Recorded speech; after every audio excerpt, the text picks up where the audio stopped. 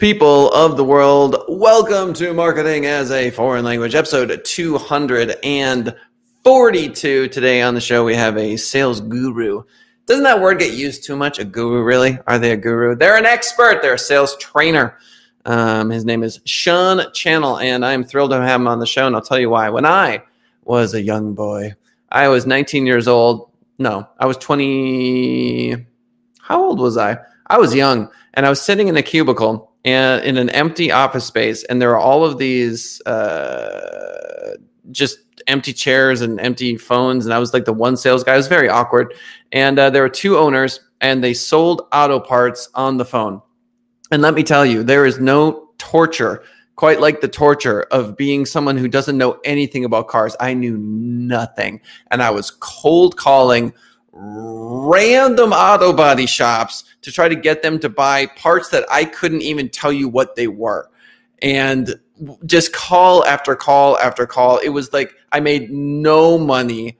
I maybe made like $200 the entire summer. And I just was emotionally abused by these people who are like, just hang up on you. They're like, go to hell. Like, it was the worst emotional torture ever. Obviously very happy I went through it, because now I'm selling something that I understand, that I believe in. I also understood that teaching, although teaching your first few years, because I was a teacher, is rough, that sales, oof. I mean, you got to eat a slice of humble pie, man, for real, if you're going to be a salesperson, because it hurts. And then if you want to be a business owner, like I somehow managed to become, then you also have to understand that not only do you have to continuously eat a slice of humble pie, but you have to teach other people how to do that as well. And so teaching salespeople is a skill set that in a capitalist environment is so incredibly important, which is why I am thrilled to have the one, the only, the salesman himself. Cue the fog machine. I need confetti cannons. Welcome to the show, Sean Channel. That might be the best introduction I've had. Let's go, Sean. Let's go. So here's my problem. I just want a lot of money without having to do anything. Can you help me with that? You just want a lot of money without doing anything? Yeah, do I have to do stuff? Well, I mean, you have to. Yes, you have to do stuff. Okay, all right. Then we agree on at least that. So all of these salespeople running around early on, are they not just going to get emotionally just beat down by rejection? Is that almost always the case? Yes. Yeah, absolutely. I mean, I've worked with thousands of new salespeople at this point, and the ones that come in that think they're not going to get the emotional toll are the ones that have the biggest area to fall, right? Like they end up crashing the hardest because they think they're not going to be impacted by the sheer amount of rejection, and almost always they stumble, and it's hard on their ego. Yeah. Do you think that there's a correlation between the way we raise our children in public school and that entire system? If you work hard, you'll get an A. Just do these things and you will be rewarded with the best possible result. Or if you kind of like do halfways, you get a B or a C. And that whole frame is not sales at all. It is a completely different beast. So do you think that a lot of the suffering that people have is due to just never having an experience that's anything like it? Yeah, I mean, I think first off, we as a society avoid rejection at all costs, right? It's in the school systems and it's in our sports systems. It's in everything, right? We don't like rejection, and that's fair. And there's some, I guess, similarities. I mean, you have to put in effort, you have to put in work to see success in sales, right? So that in an aspect is similar to school. If you don't put in work, you're not going to get an A. But and I'm horrible at this. Fortunately, our youngest he's picked up a lot of the sales acumen, right? And he's a great little salesperson. And I've always said that kids are the best salespeople. They just the word no doesn't mean anything to them, right? We train that into them, but when they're young, they just keep asking, right? Can I have some ice cream? You're like, no. And then they're like, why not? And you're like, because I said so. And they're like, well, why is that a good reason? And they just keep, and then they start bartering. I'll clean my room. I'll be quiet. I'll eat my dinner, right? Like they're just little salespeople. But we train it out. So I think you're spot on that the system. There might be something there. Yeah, there might be something there. Shout out to DJ Night Train writing. I love it. Sales is the ish. So whatever that means. And then Caroline Welsh, not to mention the participation trophies. So yeah, like my daughter the other day, she took all of her art to the park and she just went person by person. She's like, art for sale. Have you not seen the art for sale? Come see the art for sale. Like just unabashed, does not care. And then when she was selling it, she'd have like a $20 price tag and people would be like, I got 4 cents. She was like, I'll take it. To take any quantity of money that they had from whatever her dollar amount was. Oh, it was the cutest thing. So she made $3.40 or $3.44. And then she gave $2 of that to her secret crush. Oh, wow. Okay. I mean, how funny is that, dude? She's 7. Wheeling and dealing and bribing people. I mean, she's just getting people. I would give it's like the best investment in her mind was more than half of her profits. Just give it to her, the love of her life. Too funny. So yeah, sales is it's so horrifying until it isn't. I can't explain it any other way. It's because now I just it doesn't faze me, at all. I'll tell you this story. I walked into a room with this company and literally this guy, arms crossed and, doing the whole thing. And he's like, you don't rank for SEO Las Vegas. You're like, why should I hire you for SEO? And I'm like, okay, here we go. I was like, well, I was in a company before I started my own and we did rank number 1. And guess what? The phone didn't ring.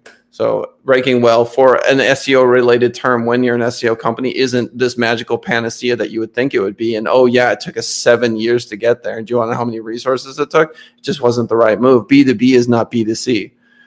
But you know what I'm saying? It's like it being prepared and ready and, this sort of. So when you're doing sales trainings, do you ever miss just selling, and just being a sales guy and just so much easier and don't, because training is, it can be so, I don't know, it's teaching, right?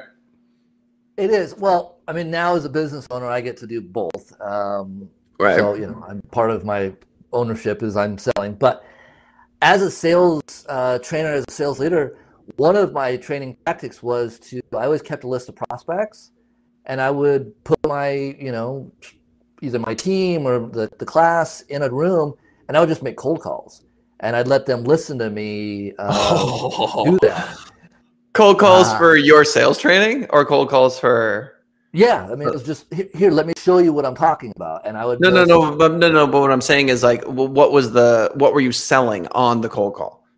Oh, whatever product or service we were selling as a company, right? So you'd go into their company and they're selling widget X, and so you would do a cold call for widget X.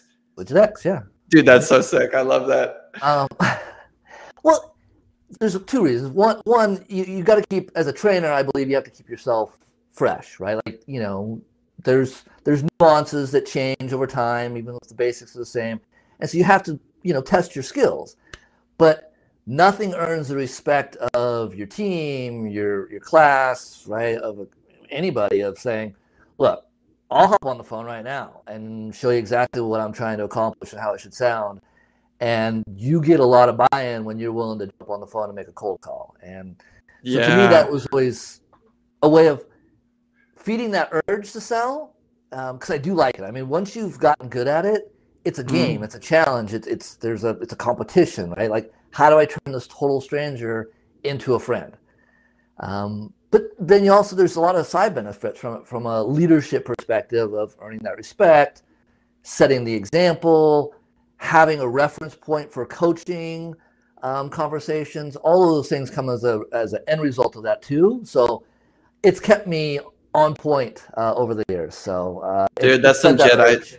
That's some Jedi stuff right there, where you're willing to roll up. I wonder if it would be so fascinating to see you doing like a keynote, in front of like 500 people and just, just I'm be like, I'm gonna do 4 cold calls. We're just gonna see what happens. Because there is a circle of hell. I don't know which one it is. I think it's the 5th or 6th circle of hell that is specifically reserved for cold calling. Where, you die and you made some egregious, horrifying sins, and then you're just forced to cold call for eternity or whatever, for however long it takes you to get out of there.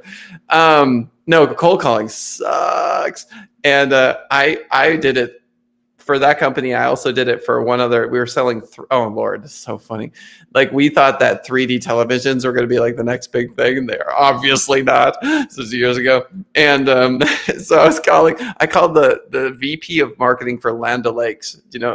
So Land O'Lakes is this huge dairy company and I get the voicemail, and you're never supposed to leave voicemails, but I did. I'm like, and I was just in a mood. You ever get in a mood? And I just talked about how much I love the people I work with. I was like, I love these people. They're amazing. They deserve a shot. This is ridiculous. I was just going off, and dude called me back, and they got a meeting, and it was a whole thing. So I learned a lesson there too about just that being emotionally raw and sharing that with people. Sometimes it totally backfires and they hate you forever. They just hang up on you, but sometimes it works. Yeah. I mean, first off, I train people to leave voicemails. I don't think you should leave a voicemail every time you call, but voicemails have an impact. But your point, not pitching is part of the secret, right? Like, a lot of sales methodology, sales training is based around pitching, and that's not the direction I go. Your best course of action with a cold email, a cold call, especially a cold voicemail, is to do something that most people don't, right? Talk about your cat, right? Like, something that makes you stand out and look different than the guy who's given that 30-second elevator pitch, right? Right. You know what? There's so much truth to that. And I feel so bad because I've kind of extricated myself from the sales process, and pat on the back, I'm good at it. It's the reason why I own a company, and that's always been my pattern. It's just, be wacky, be entertaining, and don't talk about marketing. I'll just talk about something, just get to know the person, whatever. And then usually they're the one that's like, okay, let's talk about a website. And I'm like, okay, if we have to, there's this great scene in The Office where Michael Scott is sitting across from a client. Not sure if you're familiar with this particular scene. And he takes him out to drinks, and they spend like 2 hours just partying and having a lot of fun. And eventually the client's like, look, you're more expensive than the competitor. Like, I can get it for cheaper. And Michael Scott's like, I know. And there's nothing I can do about it. It just is what it is, And he's like, okay, I'll go. I'll keep with you anyway. But just, I love it. Yeah. At the end of the day, we're buying from people, right? Like, if it's one of the things that, I talk with some clients about, and I'm certainly not a marketing guru, right? This is not my territory, but there's this distinct difference between marketing and sales. And marketing is to get your brand out there and get people potentially warmed up.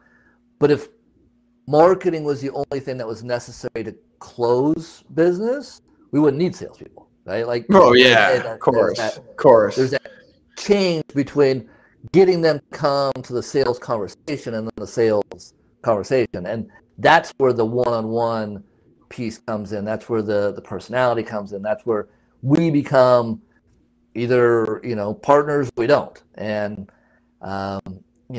there's lots of different sales methodologies out there, but a lot of those sales methodologies are the reason that sales has such a bad rap. And well, there's some truth to that. I mean, I was like laying in my bed the other day, and the doorbell rang, and I like opened up my curtain. I'm on the second floor, and I'm looking down, and there's just these 2 like 12-year-old girls with something, and I'm like, ugh, I'm not going to engage these girls. You know what I mean? Because they wanted to sell me some chocolate or some random thing, and I'm like, bro, I'm not even going to talk to you, and it's just not gonna happen. Holy chat! Wow, that is quite the chat we just received.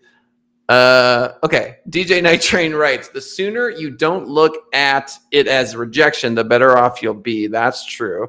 Learning the ABCs of honing your chi. What are we talking about chi for? I realized my skill set had to increase and to reach a certain sales level, and that is a numbers game. That's true. Then I became successful with the willingness to do so in a pursuit. So DJ Night Train coming at us with some sales experience. Let me know if you have a question and I train for Sean. So I obviously own a marketing agency, and we're starting to do social media trainings because just as a lead gen sort of thing, So for me, there's two benefits. There's, the fact that I get to grow my staff into that sort of world. We could potentially sell it, so it could be a revenue driver, but it's also a great way to get in front of businesses, So how do you get clients that are willing to pay you for sales training? Well, there's been lots of kind of different avenues at this point. A lot of it's been referral based. I'm getting a lot of, I'm building a network that has referred me. I've also done some keynote speaking that has resulted in clients as well. Yep. Seen a little bit of interest. I've gotten some leads, certainly from being on podcasts and shows like yours. So that's been an impact. The social media aspects, I've got a pretty large, say, LinkedIn following or connection base, and that's even brought in some leads. So it's been has been a consistent or a overly significant aspect of how I'm bringing clients to date.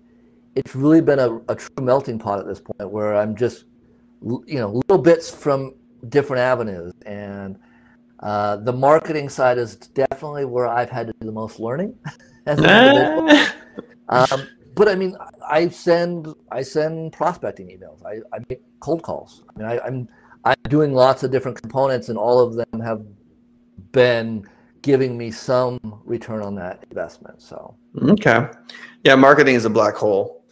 It will just suck all energy, and sometimes it'll spit out money, like the north south, little like lights that shoot out of black holes. But as someone who's been in marketing for so many years, it's just like sales. It's that same level of nausea where you can, for example, Google Ads, you can light money on fire. Is the easiest thing on planet Earth to just create a little bonfire. You're toasty for about 2 seconds, then you're like, well, that wasn't worth it. And so in my experience, you can't have a mediocre team. You just can't. Because you have to be excellent, or just don't do it. There's no point. A good example is like 1,000-word blogs with custom graphics are required if you're going to blog at all nowadays, right? There's no point in writing those with no photos. Like it's pointless.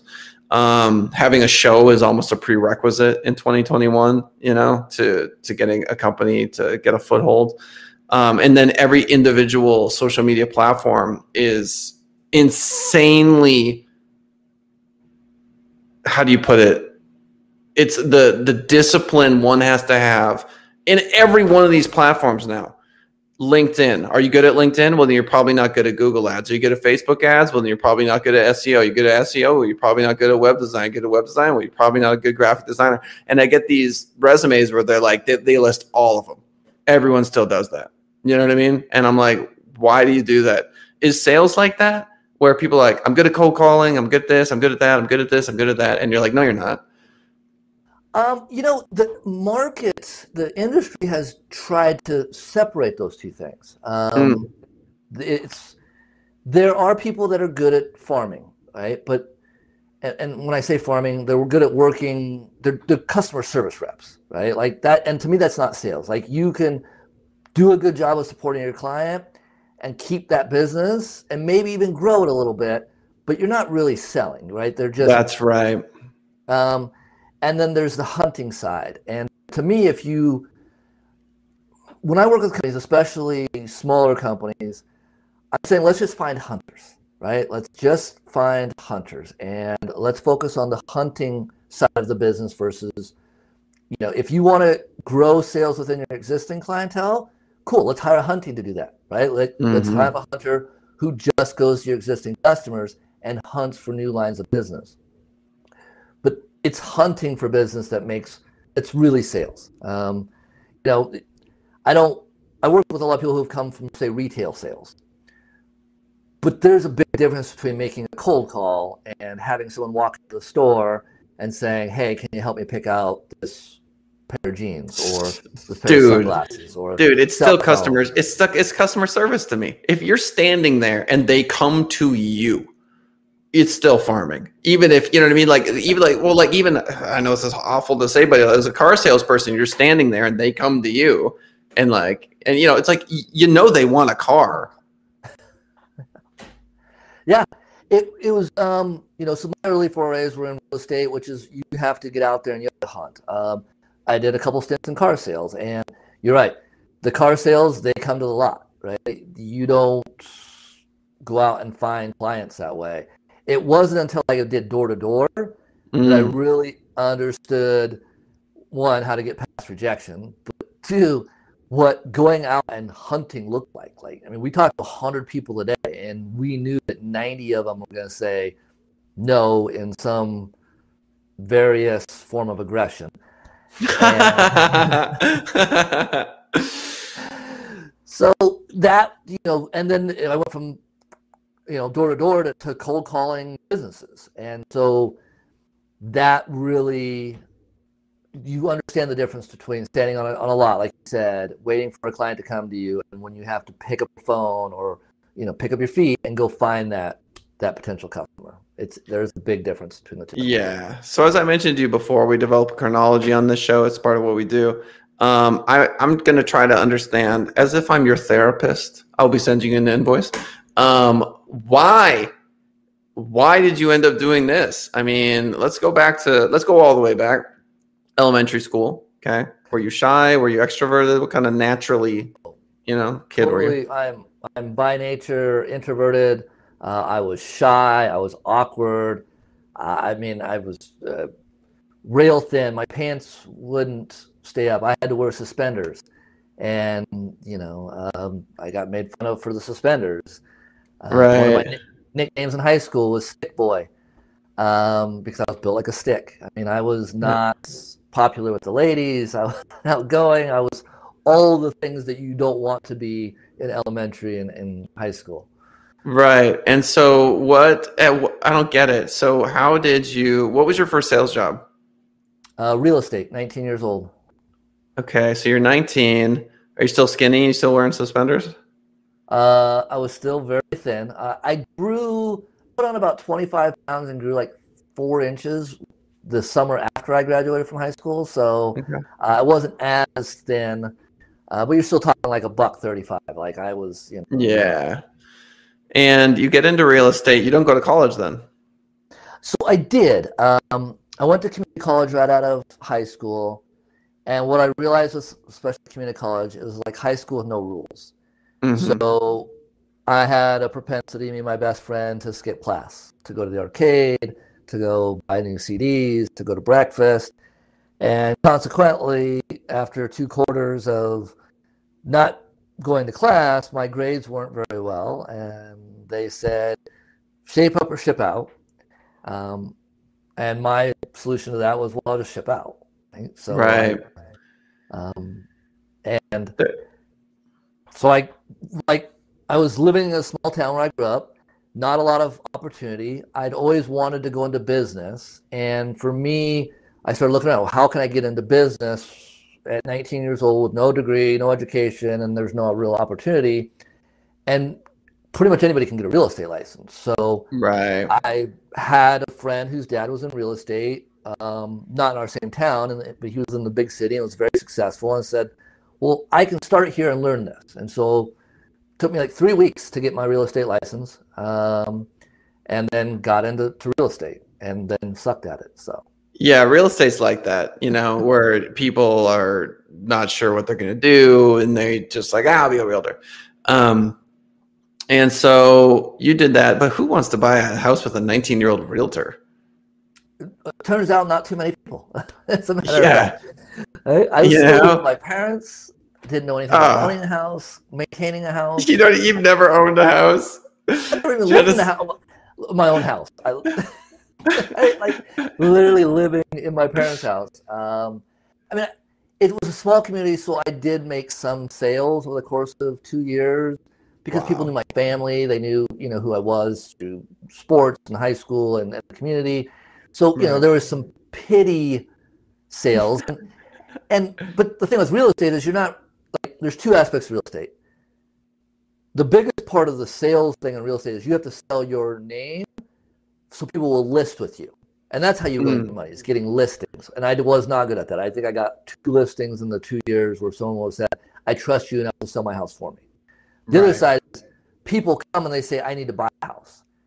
And, people walk in the door of the real estate office, people call on the phone, they come to the website. So, as a real estate office, you get opportunities that way.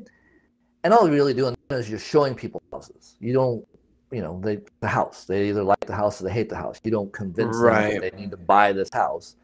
So I was able to make some sales just via the up process, the people coming into the door and saying, hey, we want to move here and we need a house.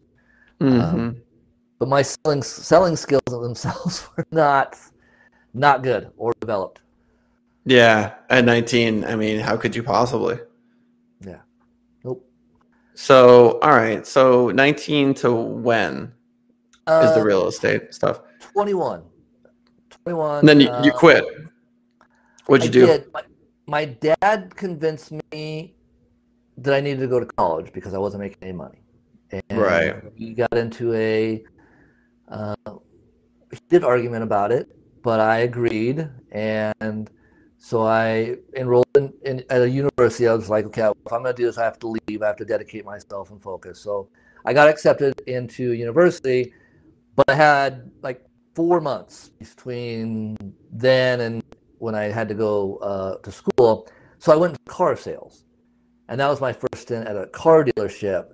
And these were a couple of old school, second gen salespeople that were hardcore. And that did not go well for me. Because they just ate you alive, or what? I mean, yeah, I'm literally getting chewed up, yelled at by the sales manager, by the owners, because you did not let people leave the lot. And here I am, kind of already outside my comfort zone because it's I have to put myself out there, and they're aggressive. Like you turn people if you can't close them. Like you split the sale and you go. Wow. And so they liked me because I tend to be likable, but they didn't respect my sales game, which in retrospect, I didn't respect my sales game. So I don't blame them. But they put me on the used car lot, like the low end $2,000 and under lot. Wow. Where, those when you're going onto that lot, and coincidentally that's the car I drove at that point because I sucked at sales and wasn't making any money. But when you're looking to buy a $2,000 car, it's because you need a car. You don't care what the car is. You there's no sales involved in that either. In fact, the hardest part of that job was most people couldn't get approved for financing. So I'm bringing in deals, all day long, and I might get one of them approved per week because there's, they don't have any money down, their credit's not great. And how much can you possibly be making up a $2,000 car? Oh, yeah, $100 maybe. Yeah, exactly. Yeah. Nothing, right? I was literally at that point working for barely above minimum wage, and working car lot hours. So, evenings, weekends, wow. 40 hours a week. Yeah. Dude, I saved a couple bucks for college.